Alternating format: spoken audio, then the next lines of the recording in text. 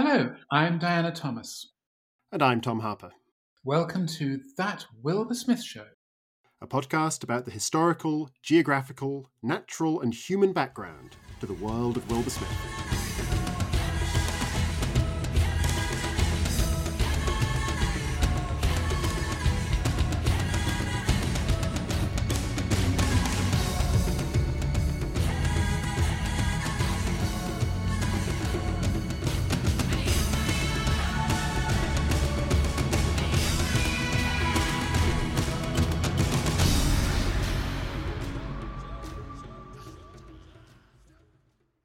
Open was the word for the high veld. It stretched away, flat and empty, grass and brown grass dwindling to a distant meeting with the pale, empty sky. But the loneliness could not blunt the edge of their excitement. Each mile covered, each successive camp along the ribbon road, ground it sharper, until at last they saw the name in writing for the first time. Forlorn as a scarecrow in a ploughed land, the signpost pointed right and said, Pretoria. Pointed left and said, Witwatersrand. The Ridge of White Waters, whispered Sean. It had a ring to it, that name, a ring like 100 millions in gold. And that's what we're going to be talking about today, the Witwatersrand and what became of it, which of course is indeed many more than 100 millions in gold, the gold fields that were found there and the city that sprang up around it of Johannesburg. Which forms the part of the action, really the heart of the action of When the Lion Feeds. So, Diana, that passage you read, that is as our hero Sean and his companion Duff come to the Witwatersrand for the first time, having come across the mountains from Natal. And what it is about that passage that that kind of grabs you? It's the sense of the fact that A, it's still an empty country, and B, the name has a ring to it, but they have no specific information, as it were, to attach to that ring. It's just an idea, it's a dream, it's a promise, which I guess is true of all those great 19th century gold rushes. It's like California or what have you, which must have been, actually a little bit earlier, it was the 49ers, weren't they? So it was 30 years earlier. Yeah, and in fact, what's interesting, I think, in the gold rush is that in the South African gold rush, a lot of the mining engineers and also the prostitutes are American, and they've all gained their relative relevant experience from America, and then they ship over to South Africa to set up shop. And in the same way, of course, that the sort of shacks turn into San Francisco, and that will create San Francisco. So we are going to create Johannesburg. But what's also interesting is that the next thing that happens is that they see for the first time the land where the gold is meant to be. And it's just, as it says here, two ridges ran side by side, north and south, 4 miles or so apart. In the shallow valley between, they could see the flash of sun off the swamp pools that gave the hills their name. And then Sean groans, look at them, because they see tents and wagons lined along that valley, and they think, we're too late. I mean, because at that point, they have nobody has any idea of the extent of this. And what they fear is they are going to be arriving, and all the best plots would have been staked out, and would have been all best claims would have been made, and there'll be nothing left for them. And so that's their first desperate thought is, can we get down there and get some land, some claim, something which might have gold underneath it? Because at this point, they have absolutely nothing.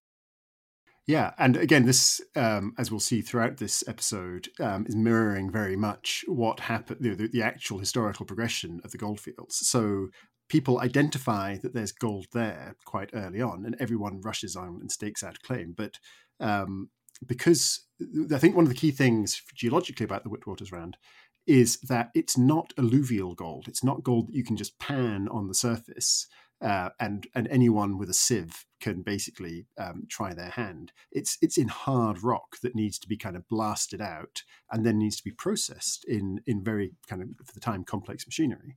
And so you cannot just rock up with a pickaxe and a sieve and start going at it. You need the equipment. So although people know or suspect there's gold there and they're busy staking their claims, they can't actually work it for a very long time. And there's this great episode historically where Cecil Rhodes, who's made his fortune in diamonds, comes with his people to inspect it. And because they get the wrong end of the stick, they sort of pass up all sorts of claims that later turn out to be phenomenally rich gold-bearing plots. So, yeah, there is a sense of everyone's kind of hustling for a scrap of land that they're not entirely sure what to do with. Yes, and many of the best ones have been taken, or so it seems. But luckily, the as it turns out, the future of Johannesburg is to some extent dependent on a lady we've met in previous podcasts, the one and only Candy Rautenbach, proprietress of the local saloon, who happens to have a few claims in her possession she's about to sell to somebody else until the sweet-talking, silver-tongued, posh Dufford Charliewood, Duff, Sean's best friend, sweet talks Candy. More than talks, I think. First into bed, I was going to say. And I can't remember if the bed comes first or the negotiations come first. I think they proceed more or less in tandem. Yeah. Although it's a strange conversation to be having in flagranti. Not one I've ever had, I must say. But in any event, yes, they get hold of these claims on a basis that they get an option for $10, and they'll have to pay her 10,000 if there is gold. And then the actual drama of trying desperately to find some productive rock is very well and thrillingly explained by Wilbur Smith, as is in fact the geology, because as you were saying, the gold is in the rock, but it's not in all the rock. It's in these reefs, in the particular strands of rock or levels of rock, which themselves are kind of waving up and down, coming close to the surface, plunging down to earth, turning left and right. They're it's basically strands of spaghetti, golden spaghetti. Yeah. And you have to put your fork in and hope that you hit one of the golden strands. And of course, this being fiction, after many an adventure, and when all their money is running out, and when there's no hope left, Duff and Sean hit gold and hit it big. And they then, as you rightly say, they have to get hold of this machinery, and it takes weeks, I think like 8 weeks or something, to get to them. And then it's all rusty when it arrives, because the rock has to be crushed. And you can just imagine these old steam-powered thumping things going all day long. And all they do is they crush the rock and they crush the rock. And then the rock is mixed with mercury. Mercury, yeah. Which must have been the most toxic process. And if there's any gold in the rock, it sticks to the mercury. And the mercury is then evaporated and condensed again to repeat the process. And with any luck, you have some gold. And at first, Sean and Duff only have tiny little scraps until they finally get great big nuggets. And the nuggets eventually turn into bars. There's a wonderful point in which they actually are standing with Sean and Duff have got a 50-pound weight of gold in a bar, and they know their fortune is made. And this and the other finds like it precipitate this extraordinary explosion, as it were, urban explosion, in which these tents and wagons turn into huts, turn into houses, turn into a town, turn into Johannesburg, which is going to become the biggest city in South Africa, and must be one, actually, well, certainly was for a very long time, one of the biggest cities in Africa as a whole, probably not so now.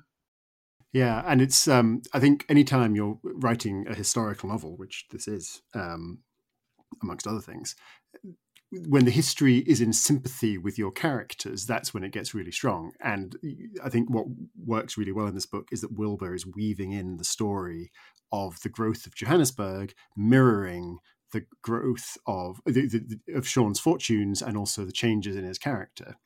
And in a sense, because the great thing about, I think the fascinating thing is all the claims that are bought when the real life miners and speculators and prospectors are going around, what they're basically buying is they're buying farms, because all that is there is farmlands. The Boer trekkers have come across, they've declared their republic, and they've set up farms, because that's the Boer dream, is to just to have your kind of 5,000 acres and your herd of cattle.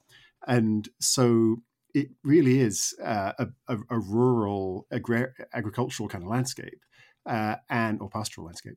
And into this suddenly gets plonked this city that just grows from nothing into, as you say, an enormous city. And it's sort of that change from agricultural, rural, probably quite innocent, through to this depraved. I always think of sort of Mos Eisley in Star Wars, reckless hive of scum and villainy, is sort of mirroring Sean getting richer, but also his soul becoming kind of corrupted. What's also fascinating, just to go back a little bit, well, the two thoughts struck me as I was reading this. The first is, had the Afrikaners heard of mineral rights?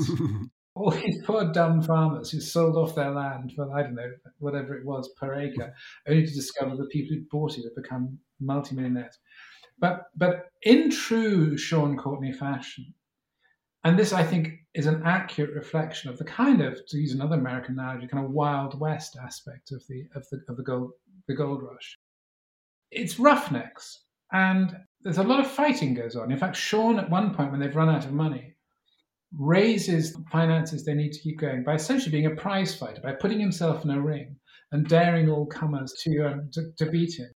And a series of spectacular fights happen. And needless to say, one of the people he fights with, in fact, the best fighter, then becomes a close friend because they sort of tested one another in battle. And there's even a kind of gunfight, because what happens is that a bunch of armed guys just come along and think, well, these people are all making a lot of money. Why don't we just take their land? And so there's a pitched battle, basically, part of which is won because they take the gigantic tank, I guess, in which all the steam is created for the rock pulping machine, and they get the Zulus to roll it down the hill at the oncoming bad guys. And there's this wonderful scene in which the Zulus are chanting out their kind of war cry as they prepare to roll successfully this great tank downhill to crush the oncoming people. Yeah, and then I think once they've crushed them, they butcher them with their spears. So it's this like brilliant mashup of the steam age and the traditional kind of African. The chant goes, "Where are the children of Zulu? Here. Where are the spears of Zulu? Here. How bright are the spears of Zulu? Brighter than the sun. How hungry are the spears of Zulu? Hungrier than the locusts." I'm prepared to believe that actually was the chant. Yes. Yes. So the point is that it started out as a lawless, and then the first thing that happens in the book, under the leadership of Sean and Duff, but I'm sure is the creation of the Diggers Committee. Yes, which again is sort of part of the evolution. They go from a kind of complete outlaw kind of anarchic state, and then the Diggers Committee, and then that becomes a sort of junta, effectively, that's kind of running the town. And then it becomes a sort of stock market cabal, and then ultimately they sort of all join forces into a monopoly, effectively, that runs the place. And again, historically, I think it's sort of, without being in any way bogged down in the detail, it's sort of echoing the fact that as soon as Johannesburg gets going, there's a constant tension between the people running in Johannesburg and running Johannesburg, who are what the Boers call Uitlanders, who are mainly English, but German, Americans, from all over the world who flooded in, as well as obviously black African workers who've come in to work the mines.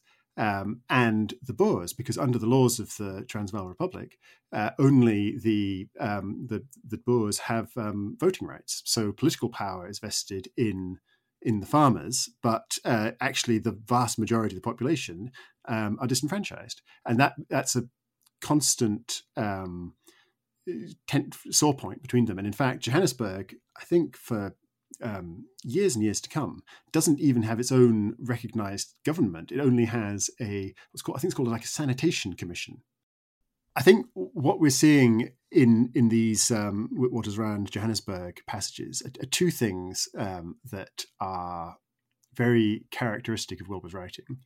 One of them is a small thing, but it's always fascinated me that he's quite reluctant to use real historical people, but he's quite happy to use their names. So the American that Sean Courtney fights in his boxing match, in his prize fight, who then goes on to work for him, is called Timothy Curtis.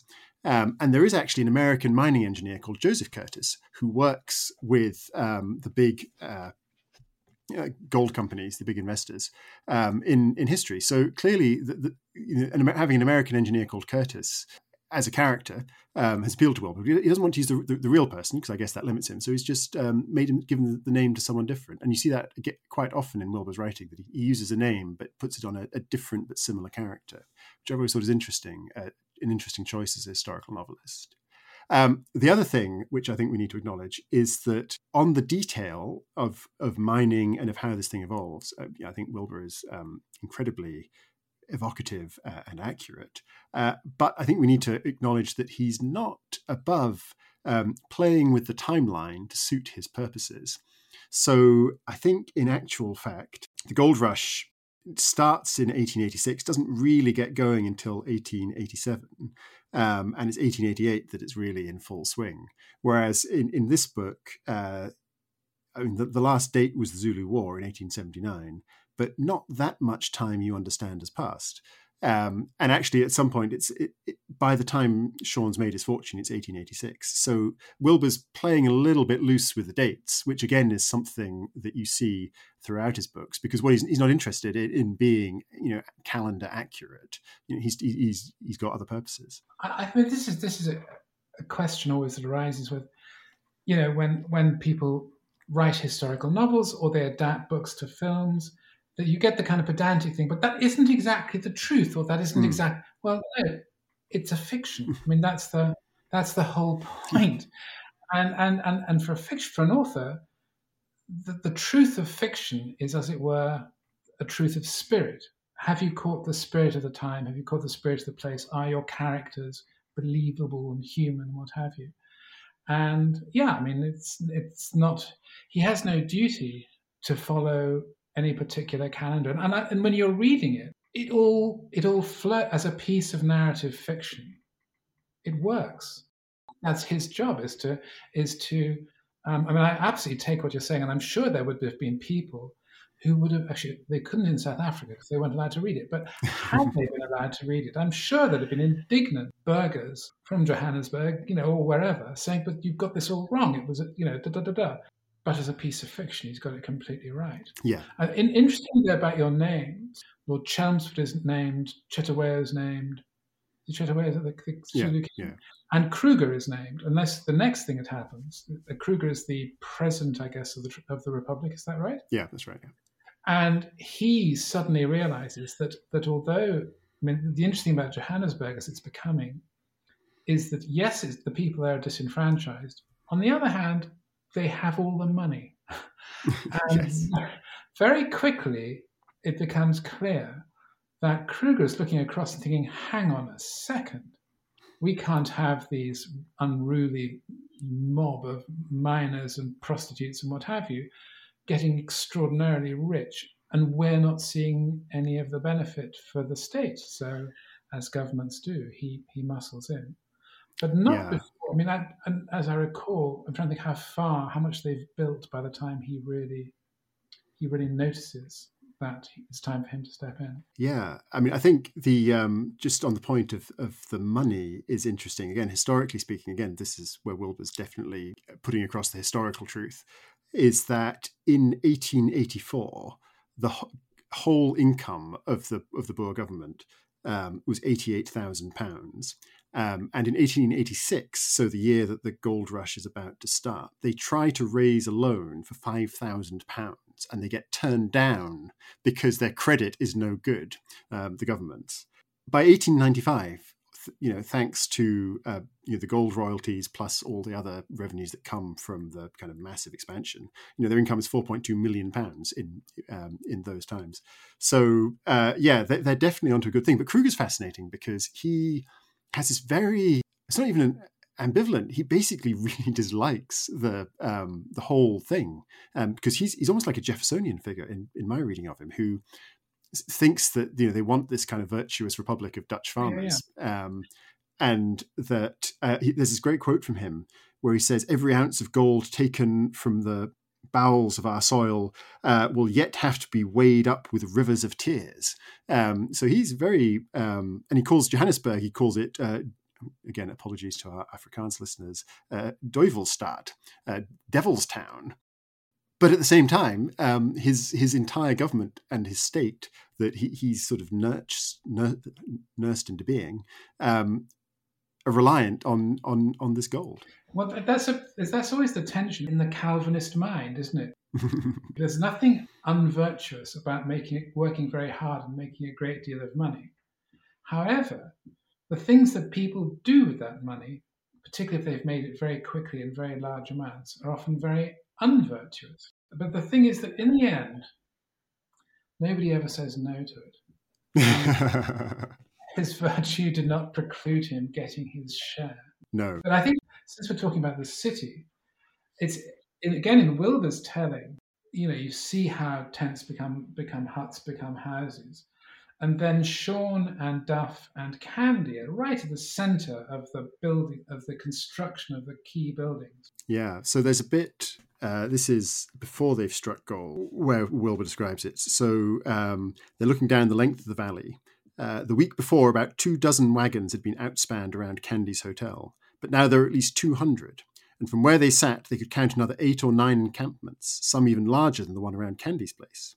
Wood and iron buildings were beginning to replace the canvas tents, and the whole veldt was crisscrossed with rough roads along which mounted men and wagons moved without apparent purpose. So there you get this sort of first, sort of exactly what you described, sort of wood and iron buildings starting to replace the tents. And even that is just a very kind of quick stage of evolution to what's happening next. Oh, and their own mine goes from being surface diggings. Then they find that there is a sort of stream of gold that runs through their property, and they dig down and they dig down and they dig down, and suddenly they're kind of 300 feet down, and they have their mine, the Candy Deep, and then they have another mine, the little sister mine, and then they think, oh, well, we need an office. We should have an office where we can organise all this. And the plan was for a modest little 4-room building, but it finally expanded to 2 stories, stinkwood floors, oak panelling, and 20 rooms. And then they find themselves buying great acres of land. Sean has at one point invested in a few wagons, and suddenly they have 400 wagons. And the speed of it, which in a kind of other story you'd think, any normal business story would think, oh, that's absurd. I suppose now it's not quite true because the internet barons have a similar sort of gold rush today, which where you can make billions overnight. Mm. And there's this incredible momentum which Wilbur's writing is perfectly suited to, where there's just the gold brings with it this sort of unstoppable energy and lust, expressed literally when they put up a whorehouse. Yes. So the 3 buildings they put up are the Stock Exchange, the hotel, and the brothel, known as the Opera House, initially put up to be an opera house until they decide, no, there's actually much better use for it. They start, for example, you get sort of domestication of the city because water carts are brought in because the streets are only dust, but now they can have water carts in to water down the dust so the dust doesn't get too bad. Yeah, I mean, there's the great line, again, it's a very deadpan, funny Wilbur line. With its own stock exchange and bordel, Johannesburg became a city. And I love that. It's such a Wilbur line. It's basically sex and money. Once you got those catered for, then you can be a city. And again, I think that's not far off the historical development of it. And what you also get, though, is the development of, as it were, a ruling class. Yeah. This is in the first year. So they're bringing in people from all over Europe, the finest furniture, the finest wines. By December, there were millionaires in Johannesburg. And think of what I mean. That's like tens of millions now. Haradsky, that's the man who will be both Sean and Duff's partner and their nemesis. The Haynes brothers, Carl Lochtamper, Duff Charliewood, Sean Courtney, and a dozen others. They owned the mines, the land, the buildings in the city. The aristocracy of the Witwatersrand, knighted with money and crowned with gold. Thinking about it, it's odd that we live in an age now, or have just come probably, I think, to the end of an age, but certainly a 20-year period, where exactly the same process has taken place, where oligarchs in Russia, tech billionaires in California have suddenly, just at an enormous speed, become unimaginably wealthy and created, their private jets and their incredible mansions and their gigantic yachts. I mean, it's strange to be living in a time where what Wilbur's writing about is actually weirdly sort of applicable, because one sort of thinks, oh yes, we know these people now. Yeah, and it does. That's why I think it's such an amazing setting for a novel, because as you say, when you read it, it almost strikes you as incredible that he's just pushing it too far, too fast. But then you look at the history, and really, really, he's not. No, And that's exactly how it happened. because the thing about gold or diamonds is it's like Henry Ford has to set up a production line. Once you've got the stuff, you've got it. I mean, Yeah, you just sell what you've got because it's as valuable as it's ever going to be right there. And so once you've found the place in the earth where you can just keep extracting it, you're just basically taking a great big bucket down into the middle of the earth and extracting it filled with money every day.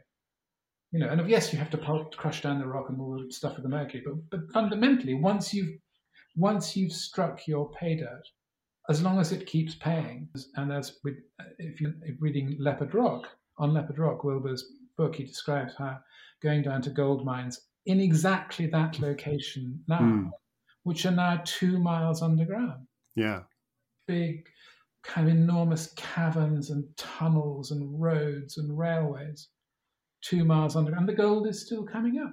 yeah.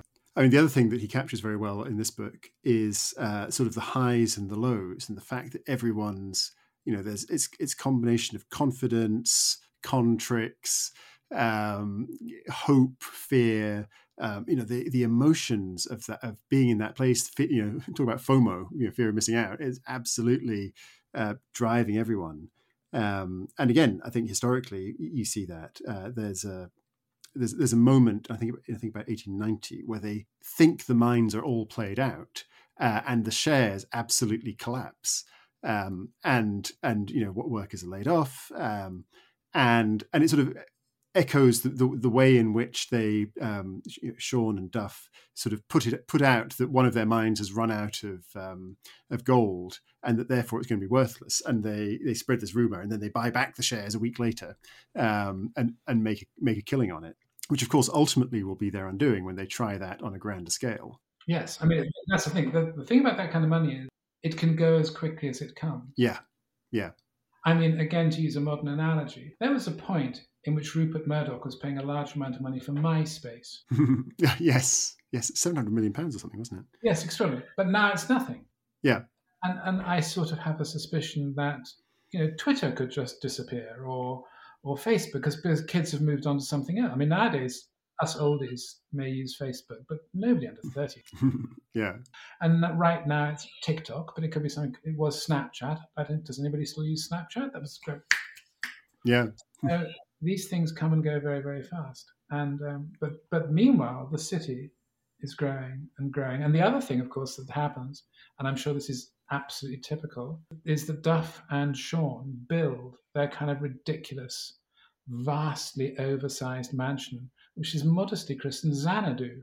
Yeah, which again, I have to think that Wilbur was kind of slightly tipping his hat to Citizen Kane here. I don't know if anyone ever asked him that, but he can't not have thought of that. And William Randall Hearst, I guess, as that kind of great What baron. he says is that Duff, is a great fan of the poem. And they actually have inscribed in Xanadu, Yes, over the gates. Yeah. Pleasure Dome, in any event, it's notionally it's because Duff is a fan of Coleridge, isn't it? Yeah. And again, as a reader, you just get so swept up in it. I think there is just this tremendous sort of wish fulfillment about this idea that in the middle of the veldt, which 3 years earlier, whatever it is just been farmland. They've built this house which is outfitted with the finest of everything that can be got from around the world: furniture, artworks. The marble floors aren't there, and the whole thing is tricked out. And again, but this is true. And in the same way that you get prostitutes coming all the way from America because they've heard the business is good, you get whatever the chandeliers or pianos or fine wines or construction materials, they just they will go where the money is. So as extraordinary as it seems, that this place which you could only get to by ox cart a few years ago can have all this stuff, it does, because it finds its way to where the money is. Is the chap who owns LVMH, the French luxury? What's it? Is it Arnaud? Yes, Arnaud. Bernard Arnault? You know, kind of one of the richest, if not the richest. I think he is. I think he's at the moment, at time of recording, he is the world's richest man. Yeah. So, and it's the same thing because French luxury goods have gone to China and Singapore and Hong Kong because that's where the money is. Yeah. That's what happens. And because this is fiction, because Wilbury is to some extent a moral writer, there is a price to be paid for this. There is a comeuppance to be had. Yeah. Yeah. So there's a bit where he sort of describes how Sean's life is changing. So Sean and Duff grew with the city. Their way of life changed swiftly. Their visits to the mines fell to a weekly inspection, and they left it to their hired men. A steady river of gold poured down from the ridge to their offices on Eloff Street, for the men they hired were the best that money could find.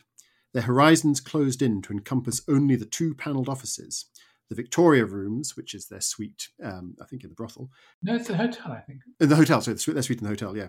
Their horizons closed in to encompass only the 2-panelled offices, the Victoria Rooms, which is their suite in the hotel, and the Exchange. Yet within that world, Sean found a thrill that he had never dreamed existed. He had been oblivious to it during the first feverish months.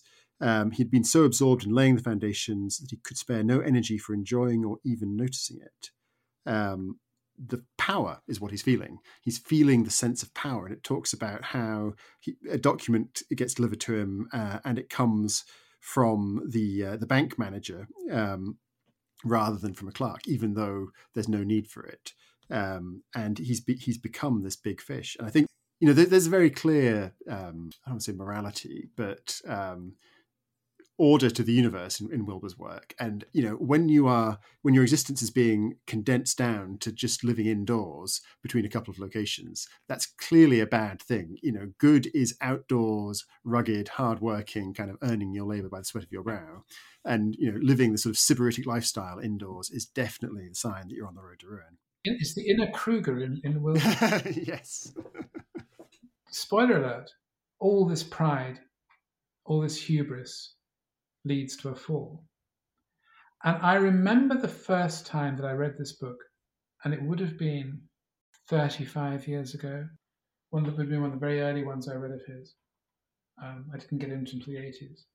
I remember the first time I read this, and when Duff and Sean are, outsmarted, and they lose everything, I remember being really upset for them. Yeah. Funny enough, now with the benefit of far too many years of perhaps wisdom, experience, it didn't seem like nearly such a bad thing because it kind of rescues them.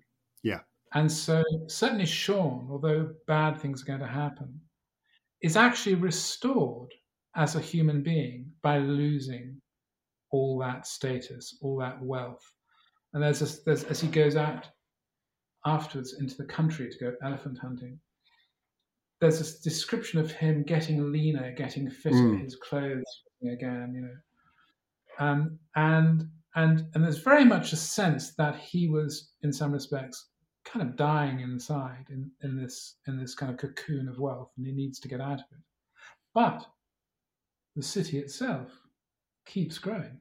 Yeah, so he goes, as we discussed, he goes off across the frontier into the wilderness, shoots an awful lot of elephants, makes a second fortune, although he doesn't realize it, but he's got a fortune in ivory in his wagons. And then he comes back to Johannesburg. And that's a lovely moment because, as you say, he has changed in one direction and the city has gone on developing in its own direction. And it's a lovely contrast. I always think it's like, when you go back to your home, to the town where you grew up, and you realize how different you are. But in a sense, this is different too. They've just come into the city, and it's doubled in size in the 4 years. And he thinks, and his friend Duff is by now dead, and he thinks he hears Duff's laugh. It was very close, but not the same. All of it was like that, similar but subtly changed, nostalgic but sad with the knowledge of loss. The past was lost, and he knew then that you can never go back. Nothing is the same, for reality can only exist at one time only, and in one place only. Then it dies, and you've lost it, and you must go on to find it at another time and in another place. And that's exactly as you say, that as it were, what was once your town isn't your town. It's somebody else's town. And you, the person you are, needs a new place to be that person. Yes, and that's, I mean, I've had that experience a few times in my life because I grew up in America. And I lived for 10 years in a sort of suburban town just north of New York. And it was a wonderful, wonderful place. And I felt very much at home there. And I went, but then I left, I came back to the UK and went back several years later. And you look around and, some of the shops have changed and some of the shops are the same. And, but it's just different. And you suddenly have this tremendous sense of not belonging. I get it when I go back to visit my old university as well, that you sort of look at the undergraduates there and it's their place now. And, you were there, it was yours, you walked around like you owned the place, and now you're gone and they don't care, and it's that same lesson that Wilbur's imparting here to Sean, as you say, that you can't find yesterday and today. Yeah. And which is a great part of Sean's evolution as a character. Absolutely. And of course, by this point, Kruger has, it's in the book, has established control over the city to some degree. Yeah. So it is paying taxes, and they are, and the allocation of mining lots is determined now by Kruger. I mean, he has dibs, as it were. Yeah. And it's gradually becoming the kind of, it's kind of like the town has been it's been a little kid, and then it's been this unruly adolescent. Yeah. And it's sort of got to the point where it's kind of married and is settling down, and sort of beginning its journey into comfortable middle age, if you know what I mean. Yeah. And of course, though we don't know at the end of where the land feeds where the road will lead, Sean Courtney has kind of a different destiny. That's not where, it's, as you say, it's not his place anymore, but then he's going to go and find other places to make his place. Yeah. And I think in that respect, I think part of Wilbur's kind of greatness as a writer is he never really labours this metaphor. He just lets it happen. But in a sense, the whole of When the Lion Feeds is the kind of key moments of South African history which seed each other in the same way that Sean's every event in Sean's life leads on to the next. So the great event in part one of the book is the Zulu War, and historically it's by crushing the Zulus that the British, sort of the law of unintended consequence, they remove this tremendous threat to the Boers that the Boers have lived with for 30 odd years. And as a result, that's what emboldens the Boers to feel that they can declare independence and go it alone, because they don't need British protection anymore, because the British have kindly wiped out the biggest threat to them.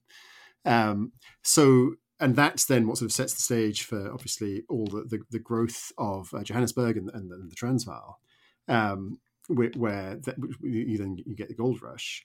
And of course, it's then all the pressures that are unleashed by the gold rush, and especially these outlanders coming in and agitating for more and more political rights, and of course the money that goes with it, that ultimately will become the causes of the Boer War. and which, of course, is where Sean Courtney is going to end up next in the sequel. Though neither Wilbur nor the reader knows that at the time. No, Wilbur, as we said, Wilbur has no idea that there's going to be a sequel. He thinks this is a one and done, a standalone, as we would call it now. Extraordinary. I know we've talked about this before, but if ever there was a book that was screaming for a sequel, and usually, if you're writing a book well, I suppose this is why it proves he didn't know, because if you're writing a book that you know is going to have a sequel, there's usually a little line at the end, which kind of is a sort of payoff, which lets the reader know, sort of, to be continued. Yeah. And it's kind of, I mean, I know there's Tomorrow is Another Day at the end of Gone with the Wind. There's that Tomorrow is Another Day, and that actually you expect a sequel, and I don't think there was one. At least not. There was one of these written in the 80s or maybe early 90s ones, but not by Margaret Mitchell. No. In this particular case, as a reader, you just kind of want to know what happens next, now I think about it, not just for Sean, but for the whole world that you've seen being born. Because that as a reader is a tremendously exciting thing, because you do feel you're there watching this thing just explode, and it's terribly thrilling. And going back to the point about accuracy, that's what historians are for. I was once writing a book called Ostland, which is about World War II, and particularly has a lot set in Minsk, which became a killing center of Jews were brought up from Theresienstadt, taken off the trains and slaughtered. It's just unutterably horrible. And I had a very kind historian called Roger Morehouse was kind of acting as my sort of supervisor and sort of correcting me on stuff. And I sent him a draft and I said, is this okay? Is this okay? And he said, yeah. He said, the history is fine, but you leave that to people like me. And that was a tremendously liberating thing for me. It was like giving permission. Now, of course, with something like that, you owe it to the victims to be incredibly respectful and incredibly accurate. Yeah. But in the case of something like Joburg, there isn't that same moral duty. Your duty is to your reader. And that's what Wilbur serves, because he makes this story, which could be, you can imagine an economist giving quite a dry as dust account. Yeah. He makes it tremendously exciting. You're absolutely there. You're caught up in the thrill of the gold and the sex and the boozing and the building the mansions and the horse racing, all of that stuff. And yet at the same time you are, and this I think is true, I learned a huge amount about African history by reading Wilbur Smith books. Maybe I didn't learn it in the same, and maybe a historian will be rather shocked by the things like that, but you learn about the spirit of the place. He really tells you about the peoples who are interacting. Right from, if you go back to the very early Courtney book, Birds of Prey, you learn about the Hottentot, who are the original inhabitants. And then you see all the other tribes, the white tribes, the African tribes, all converging, particularly on southern Africa from the north and the south. And you see how they interact. And he does teach you. And if you want to know the facts, then you can then go and look at a history book. But I think you learn a tremendous amount whilst being outrageously entertained. Yeah, that outrageously entertained is the way of putting it. I think probably the best way I've found of understanding South African history is that it is a constant struggle between these different groups, and particularly the Afrikaners, the British, and the sort of the Black African tribes. But that's a gross oversimplification, because there are many Black African tribes who have different and diverging interests and hostilities, and all these different groups of people trying to find ways of coexisting, and frequently failing. And that's what Wilbur's dramatizing. Again, that's what the Courtneys are living as they go out in the world and try and make their fortunes. And I think that's the stories would have plenty of power all by themselves, because the characters are so strong and the action is so dramatic, but it just marries so perfectly with the underlying history and the drama of that history. And as you say, not every date is going to be accurate, not every historical personage is going to be accurate, but the fundamental truth of it absolutely is right there. So that wraps up our deep deep dive into When the Lion Feeds, Wilbur Smith's first novel. And do join us next time when we'll be discussing the latest Wilbur Smith book, co-authored with me, Tom Harper, which came out in April, Nemesis. So please join me, Diana Thomas. And me, Tom Harper. For the next edition of That Wilbur Smith Show.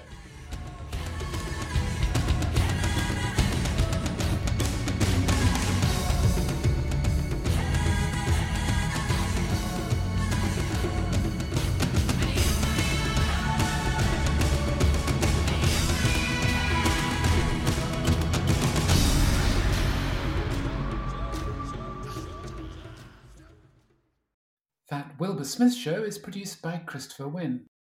Music by Dewey DeLay.